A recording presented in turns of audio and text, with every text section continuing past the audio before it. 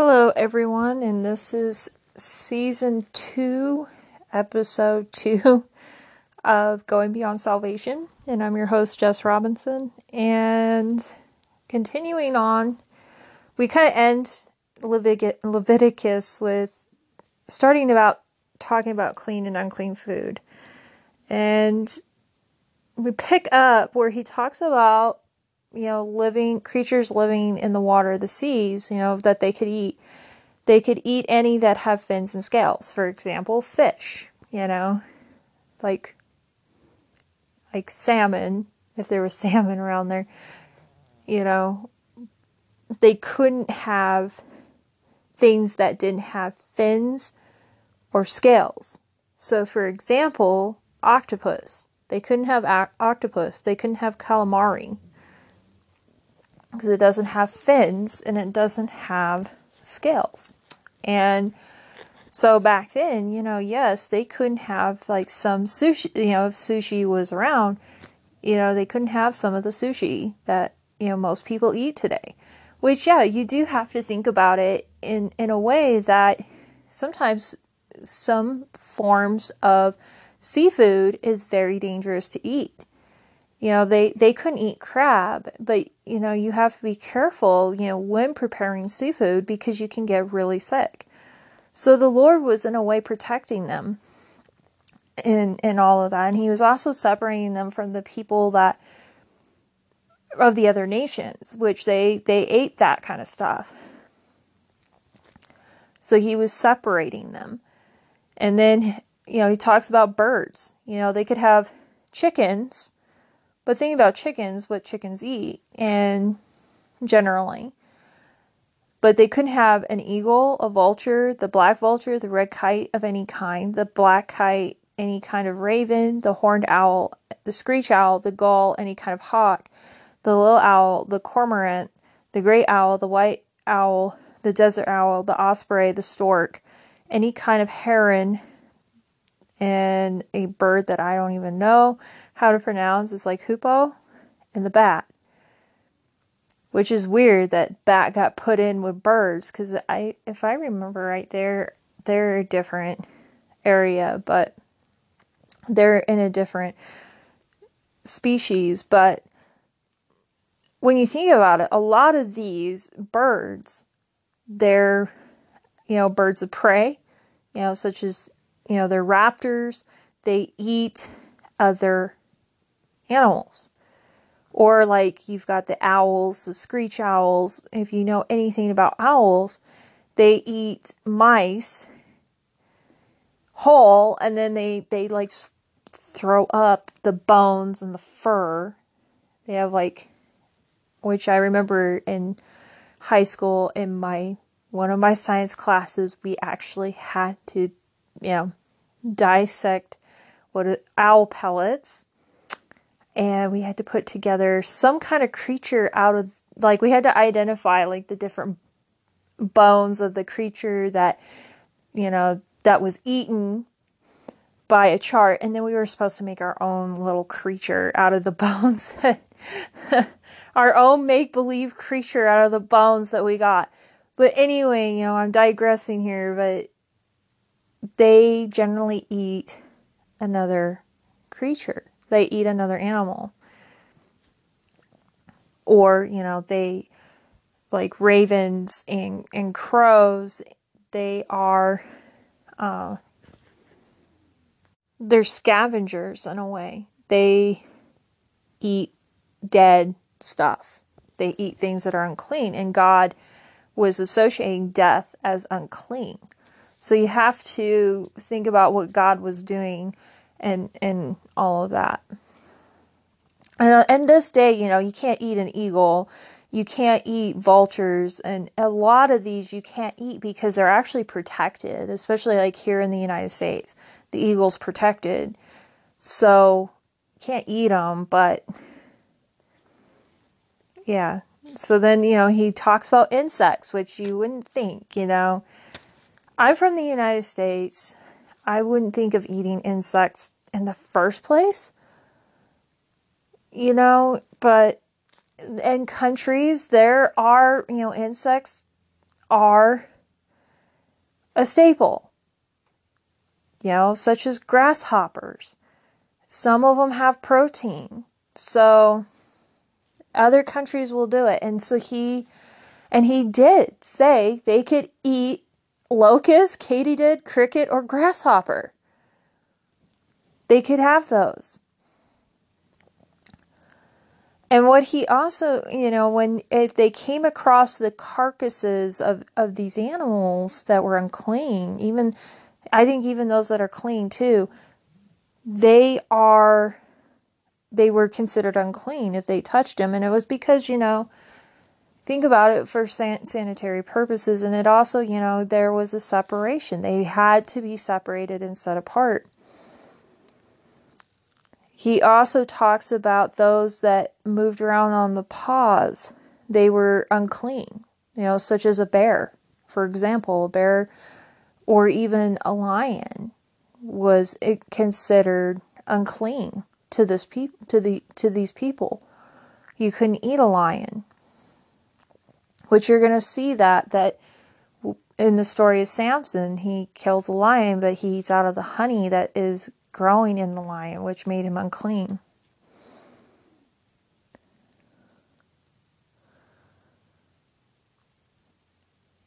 So, and he talks about the weasel, the rat, any kind of great lizard, the gecko, the monitor lizard, the wall lizard, the skink, and the chameleon. They weren't to eat those. It's, as I've said, they were given for health reasons, but also as standards to help Israel remain a people separated from the ungodly society around them. And you're going to see that in the book of Daniel, the choices that Daniel makes food-wise, that he was going to continue to remain set apart even in an ungodly culture. And so, these dietary instructions are no longer binding on the New Testament believers. You can have sushi. You can have octopus. I've seen people have octopus. I don't think I could do it. You can have crab. You can have lobster. You can have those. You can have shrimp and all of that. So it's, because Christ fulfilled their significance and purpose.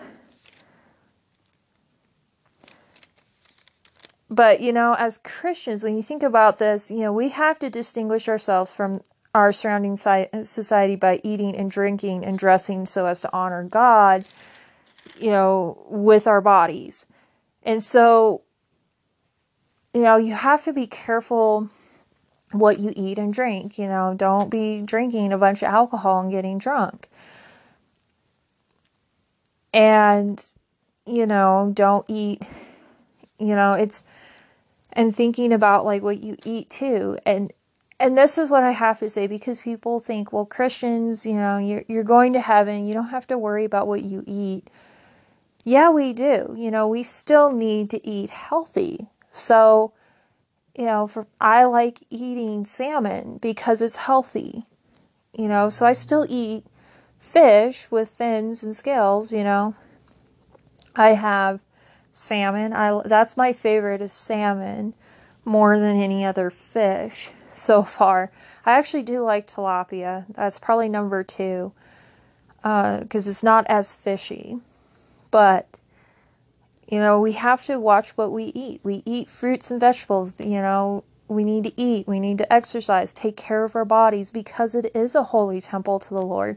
And if you're not eating healthy, you're not going to be performing to the ability that the Lord wants you to do. You're not going to have the energy to witness to people, or you can put yourself into, such as diabetes and heart attacks, and then you're not witnessing for the Lord. You have to take care of yourself. So, that's what I have to say about it today.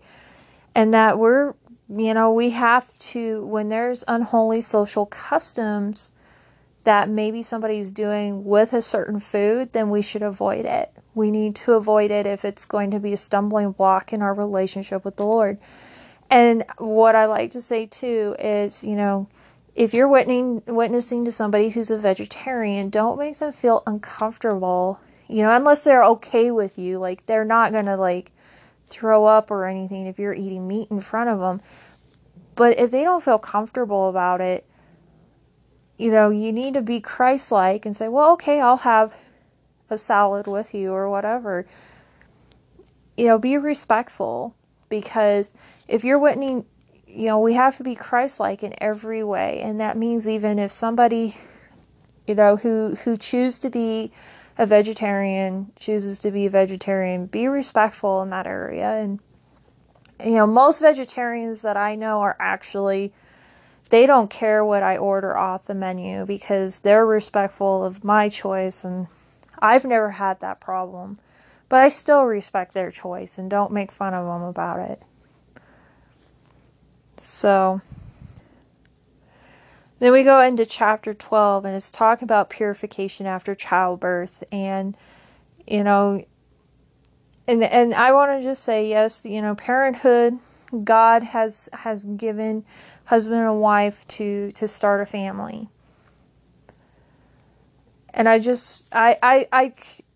want to say this, that, if you feel called to having a family, have a family, And I know most Christian parents, they're very strategic about when they have kids. They pray about it and let the Lord, guide them when they have kids. And I'm not against kids personally. I minister to kids. I minister to teenagers. I just want to say, there are people out there that they take this whole thing and they say, well, you have to have kids. And it's like, you have to be careful, because there are people out there that cannot have kids. For one thing, there are people that can't. And most of them, that do desire to have kids, they end up turning around and adopting, other children that don't have a mom and dad. And the Lord blesses them that way. Many end up being foster parents to those who grew up in a home that didn't care for them. There's that. And then there are people that just don't feel called to having kids. And I'm going to admit that me and my husband, we've never had that calling to have kids. And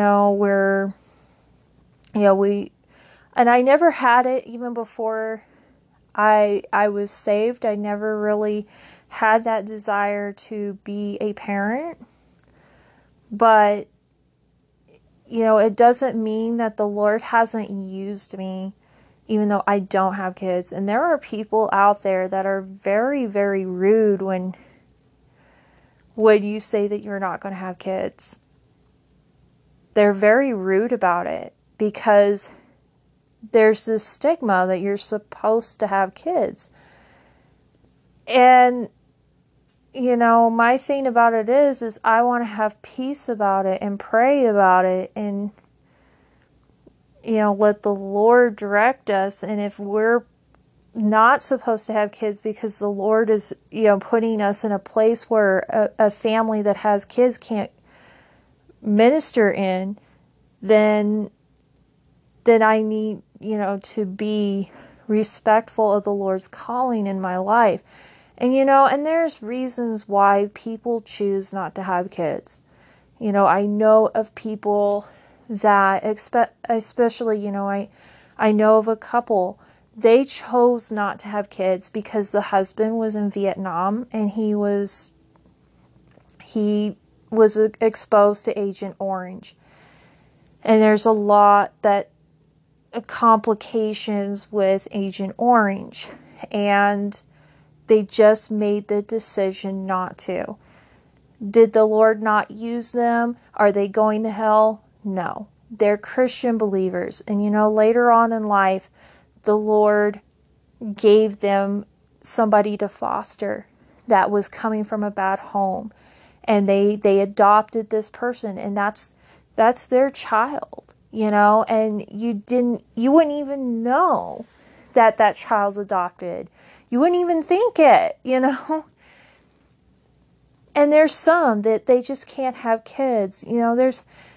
I wouldn't judge people because you don't know their choices, why they don't want kids, and for me and my husband, it's just we have felt a calling that is different than bringing our own kids into the world. We have felt a different calling, and it feels like the Lord is leading us to somewhere else. And it's not saying that I don't like kids. If I didn't like kids, I wouldn't be a youth group leader. I wouldn't be ministering to little kids. It's more of, I have felt the Lord say, I have something else for you.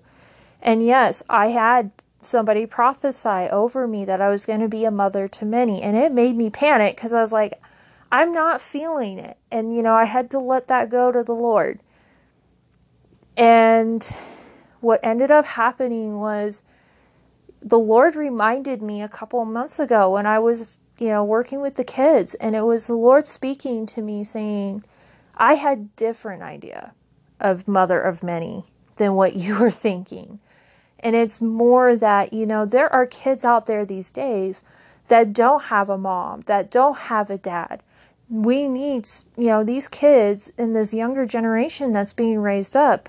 Look at how many are in single parent households. There's nothing against single parents, but kids need a mother and a father. So I'm there to fulfill a role that some kid may not have, especially spiritually. There's kids that their family is not following the Lord, but they're coming to youth group and they're choosing to turn their life over to the Lord, And it's like they need a spiritual mother and father. There's nothing wrong with that. And that's the role that I'm happy with in my life. And, and it's still sad because there are people, and it's not that me that gets attacked more. It's actually my husband that gets attacked more. There's a lot of people that treat my husband as if he's selfish. And it's like, we've prayed about it. We have thought about it. And the Lord is just calling us. And there have been people there's been people on the other end that have been very supportive. And then when they're like praying, they're like, well, yeah, we're thinking the Lord has something for you too, that you're going to go somewhere that, a family can't go into. And so I don't know, whatever the Lord has for us, the Lord has for us. And we're just leaving that open. And I'm happy and content being that spiritual mother that somebody may not have, and being that influence that somebody may not have. And because of that, I am open. I don't. I'm more. I'm trying to be careful. Because I know there's people that have kids and they're going to take offense. But it's like, yes, I do have that ability that I'm not as distracted. And I'm not saying kids are a distraction, but I do see that, they do need care. They need, a lot of devotion. And the Lord has said, no, I need you to focus here, So, and I don't have that. So I just want to say, with this, that yes, the Lord, has husbands and wives, and that He desires families, He desires kids. But there are people that, and so that don't end up having kids. Please don't judge them. Please do not judge them. Please be careful what you say. And please don't push. When there is a decision, and especially if they have thought about it clearly and they have prayed about it, your opinion is not going to change that person. You pushing them is not going to change that person. It's going to actually drive them further away. And that has happened to us several times, that people have said, well, we need more kids in the church. We need, and treating us like we're selfish. And it's just like, I'm not selfish. I have prayed about this. I have thought about it. And the Lord, it's like, I just have this feeling like the Lord has something different for me and my husband. And I look at this and I go, I look at the kids that I serve on Wednesday and I go, you know what? This is what the Lord wants me to do. And I'm happy with that. I'm happy with that. So please do not say that I'm selfish and all of that. I'm not. I'm going to be honest about that. I've checked my heart in that area so many times. And it comes out that I'm not. And so please, just don't push people. You just don't know their choices. You don't know their reasons. And just pushing people is just, I find it ignorant, a lot of times when people push and say stuff like, and I understand, when you do become a parent, there is a special love that is formed, that they have towards a child. And yeah, I don't, but I have a love for the kids that I serve. And and my whole attitude was, like I had a youth, group kid that went to the hospital this week. And I was sitting there, I was about ready to clock out of work and say, I need to go check on my youth group kid. I'm going to drive an hour and go back to Powell and go check on my youth group kid and pray with them if they need prayer. That was my first instinct was, and I've caught myself because of getting very defensive. It happened a couple months ago when I found something going on at my workplace, or well, not directly at my workplace. There's 3 different locations and it deals with somebody at another location. And I was not happy finding out what this person is doing. And they were, they're going and they're covering sports with kids. And I sat there and I said, I don't feel comfortable. And they said, why? And I said, because I have several kids that go to that school that are in my youth group. And I am going to be Mother Bear. And if he does anything to any of my kids, and people said, well, you're judging this person. And I was like, I'm not judging them. I know the facts behind what this person's doing. And I just sat there and I said, if he tries to hurt one of my sheep, my kids, I was like, Mother Bear will come out. And I don't mind finding another job. And so now, that person really isn't covering the schools anymore. Since I kind of put my foot down and just said, I don't feel comfortable with this because I have the facts behind this. And so I just want to say, no, I have that instinct with these kids that I have, that they, because they don't have that support, that family support that a lot of kids have, that I had when I was little. When I was young, I had a mother and father there for me, all the way through.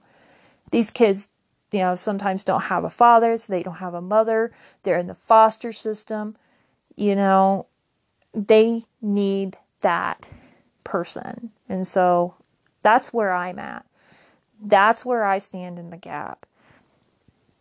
And I'm happy with that. And all of that. I'm just happy with it. And I just want to say, I've had people try to push me, and it gets tiring, when people push you and all of that. And they just don't understand. They don't understand the situation. And I think they need to. I think they really need to start thinking about, and a lot of it is just an old stigma that happened.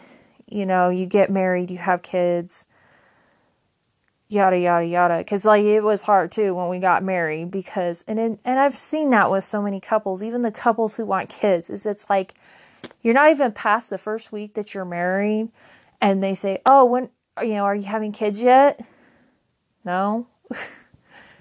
I know, like, my brother-in-law and sister-in-law, they waited several years to have their first child.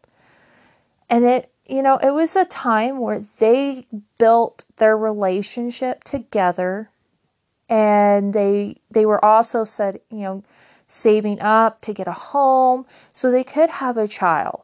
That's what they were doing. They were preparing their home. And I don't judge them. And there was a lot of people that was just pushing them. You need to have kids. You need to have kids. They waited for the perfect time. And, I see them now, and they have their little boy, and they're happy. It worked out perfectly. And they have their little boy. They have a home. They have a strong relationship together as husband and wife. There's nothing wrong with that. If you get married and you want to have kids, but you want to wait and establish your relationship, there's nothing wrong with that.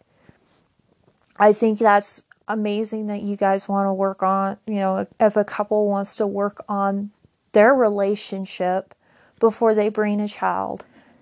That's amazing. Kudos to them, So it's, just leave it to the couple. Don't push them. Don't push them, at all. Just don't. That's all I want to say is just don't. So anyway, continuing back on to chapter 12 here, he also, there was guidelines for what happened after, a baby was born. And what it was is these discharges associated with the childbirth had to be treated as unclean, and yeah, there's things could happen. There's complications. You have to think about those days and times. And so, it's just being associated with uncleanliness and sin. It's not that the child is bad. Granted, as they get older, they're born with sin nature. But as they get older, and it's a thing for parents, to when they're born, and it's not just parents, but it's a church as well, that to raise the kids up to accept the Lord and Savior. And I know, as a kids' church leader for years, we were always careful about salvation, call of salvation. And you knew when a kid wanted to be saved because you could see it in their demeanor, how they acted, the questions that they would ask. You just knew when a kid wanted to ask for salvation, and that's when you go for it. Otherwise, you'll just ask, and a lot of times they just raise their hands because they just want to raise their hands. So you just have to watch and all of that. But as they get older, you just want to pray and disciple them and everything at a young age to where they make that decision on their own. I'm going to follow Jesus. And having that foundation yourself, and because your kids are going to watch you. And if you're in your Bible and you're praying and you're worshiping and you're going to church, you're tithing, your kids are going to follow you in that area. And if they don't, you'll just be praying for them and still loving them with an unconditional love, just as God loves us with an unconditional love. And so, they had to set up, a time of purification for the mother. And when her purification was over, she had to go to the priest and present the child and present an offering. And you will see that this happens with Jesus because Mary and Joseph do the same thing. When her time of purification was over, she took Jesus to the temple. You'll see that in the book of Luke. And we'll kind of refer back to that when we get to there. So then finally, in chapter 13, it starts talking about infectious skin diseases. He was even giving guidelines about how to handle, skin diseases, sickness, how to handle things. He was a caring father that was trying to help them to understand how this goes, what is unclean, what is clean, so that they're not making a determination on their own. He was there to guide and direct them. And because, this skin diseases is not of God. It is a result of sin, of sin in the fallen world, and it's not saying that the person sinned and got this infectious disease. They could have, but not everyone was that way, but the Lord had to set apart what was holy and unholy and how to handle these things. And so that's pretty much, as we get into chapter 13, what he's talking about and what we'll continue to talk about, and how to handle, and we're going to see how to handle homes and all of that. So that's pretty much it for Leviticus today.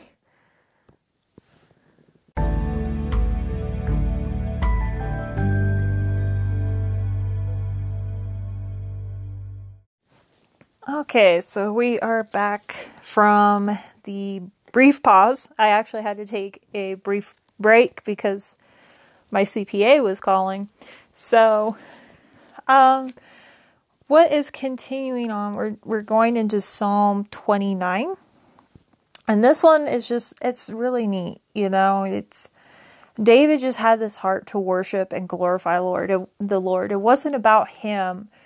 It was about the Lord, and it was about glorifying the Lord all, in everything, and giving, glory and what was due to the Lord, and to worship. He just had this heart to worship the Lord and to know him on a deeper level. And he just has this, when he's writing Psalm 29, it's about, he talks about the voice of the Lord, and there's such power. It just talks about how powerful God is, that, his voice is as Lord over the waters, and it thunders, and that it's powerful, it's majestic, and that, it just has such strong power, and it's to the point that people cry out glory. And we're going to see too that even the angels, they cover their eyes and their hands. They're covering themselves and saying, glory, and that the Lord is holy. And so there's such this power into the Lord. And then, he talks about writes about that the Lord is enthroned over the flood and is enthroned as king forever, and that he gives strength to his people and blesses his people with peace, which is true.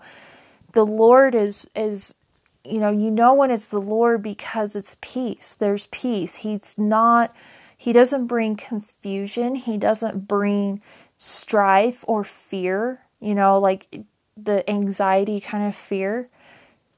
It's peace, he's a God of peace that is beyond all understanding. And so that's the amazing part of the Lord. And so, continuing on.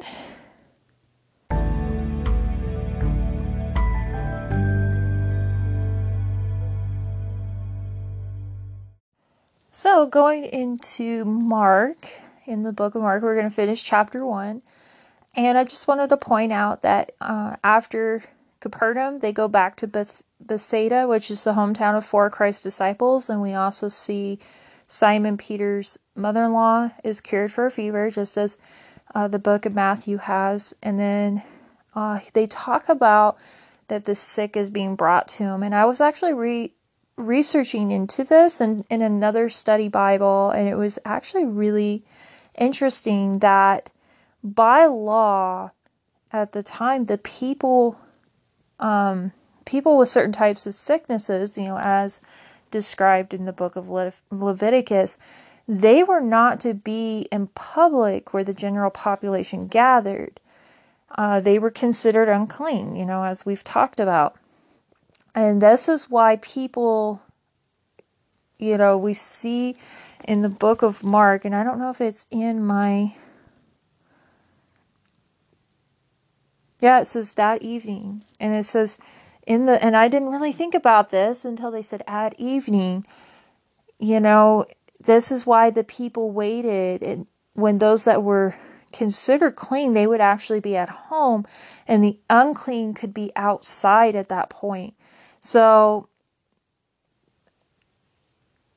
and the possessed were normally not seen in public as they could harm themselves. And the door in verse 33 was the door at Peter's house in Bethsaida. And so what it is, so this was really interesting. Like, I did not realize it. So it was that evening that they were bringing the sick. So it was interesting to see that. And then we see in the morning, Jesus gets up and he leaves the house. He goes to a solitary place where he prays.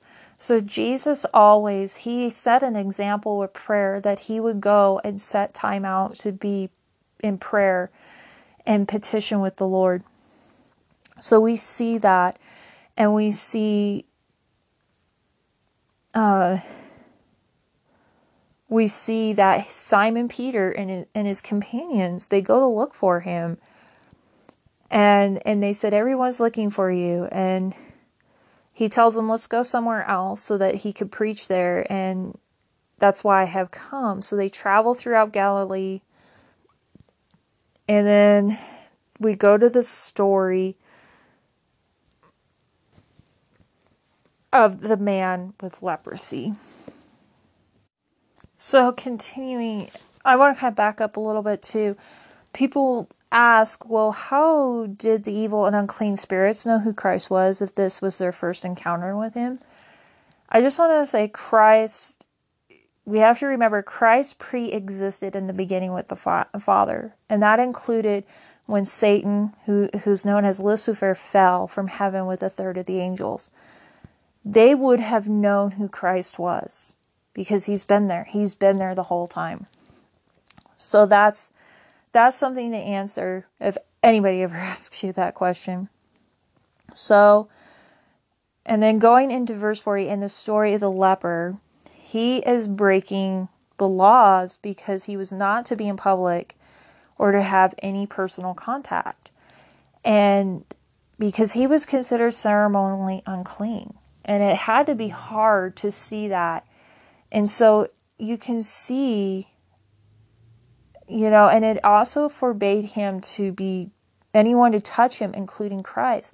And so that's why you see this hesitant and uncertainty in him when he's asking Christ to cure him. And I think as believers, we get that way too, in our own struggles, in our own, those who have addictions, those who are just even struggling with doubt, struggling with a healing. They sit there and they wonder, well, does Christ really want to heal me? And Christ, we see, he takes the if out of this man. And he says, I will, be thou clean, be clean, you're clean.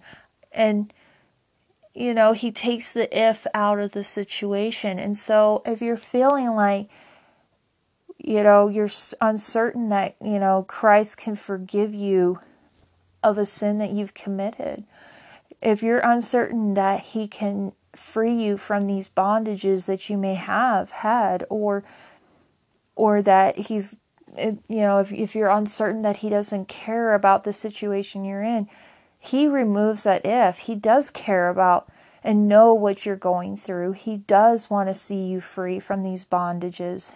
and he wants to see you healed. And he is willing to forgive you of your sins, no matter what it is. If your heart is like turning in the right place and you want to be with him, he's going to forgive you. Period. There's nothing that, there's no ifs, ands, or buts about it. So, and then as we've talked before, he tells him to go show himself. And we've talked about in previous podcasts with healing that, so like the leper, the Mosaic law required proof of a cure, as we've talked about in the book of Leviticus. And so that's kind of neat that you're kind of seeing this stuff kind of all come together.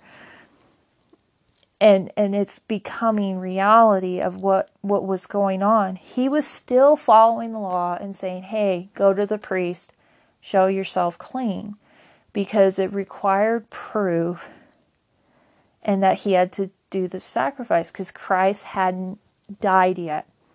And it's the same and I tell people, who receive a healing, go get proof that you were healed. And so that, there's no, shred of doubt about it. You go and you get the and that's what I tell people too, because so many people have a struggle with going and getting a diagnosis. It's like, go get a diagnosis because 1, we're going to know what for sure to pray for. And then 2, we just know. Then, when you're healed, it's like, there's no shred of doubt. There was this x-ray that shows this and that you needed a healing. And then you've got this x-ray showing you're healed. And that's the same thing. I just tell people, still show yourself to your doctor. 1, if they're not a believer, then that's going to make them start thinking, so, because you'll have a testimony to say it was Jesus who healed me. So, but, I know there's a bunch of doctors that are Christians too, they're believers. And they get excited when they see miracles like this because it just substantiates their faith, saying, we believe in this God, and that, they get excited. But we see that he doesn't do that. He goes and he publishes it, and Jesus could no more openly enter into the city, and he went out into more open places. And it may seem odd, and I didn't really think about it until I was researching it. And they said, some of this, my sources were saying that because there were such crowds coming in, they were overrunning the towns and the cities, so the open, deserted regions and hills allowed more people to gather in one location for ministry. And you'll actually see, I think when he gets out on the boat and he's teaching from the boat, they've actually found where he was teaching at.